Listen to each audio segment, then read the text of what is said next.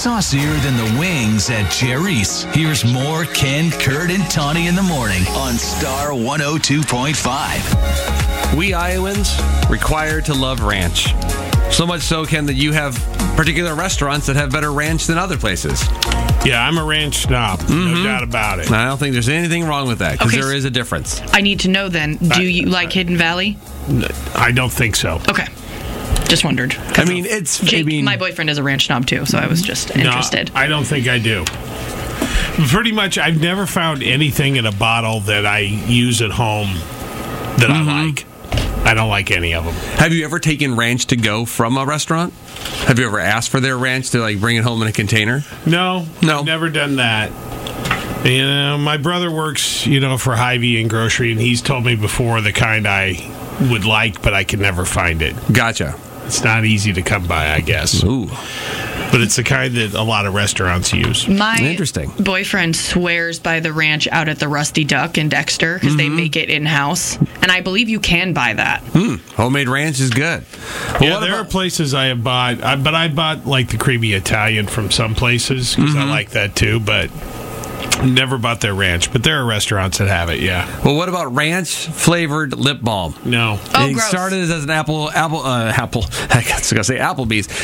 April Fool's joke years ago, and it was so popular, and people were kind of disappointed that didn't happen, that Burt's Bees is now collaborating with Hidden Valley to make a ranch-flavored lip balm. No. I like ranch, too. I like Hidden Valley, but I don't want it on my lips. I don't... Well, how do you eat it then? You're just going to end up with more chapped lips. With something, and then you have something else as well, like a fry or something along those lines. But just having ranch, you'd have ranch sort of breath if you're kissing someone. I just don't like know. Chapstick or any of that stuff anyway. How chapped do your lips have to get before you'll cave? Never. Never? Never. Really? Yes.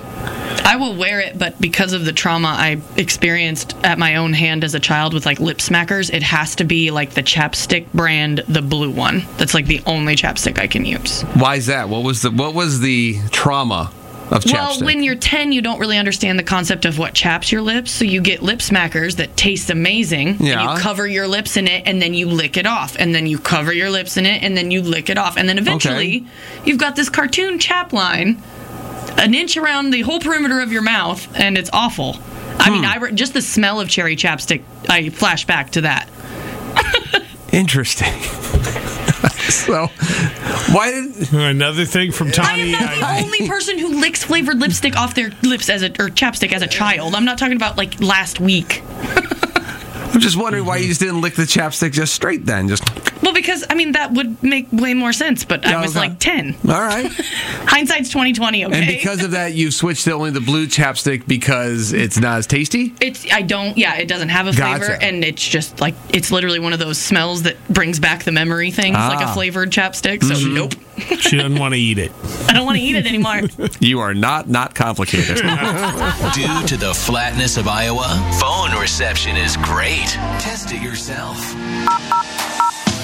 Call Star 102.5 anytime. 515-280-1025.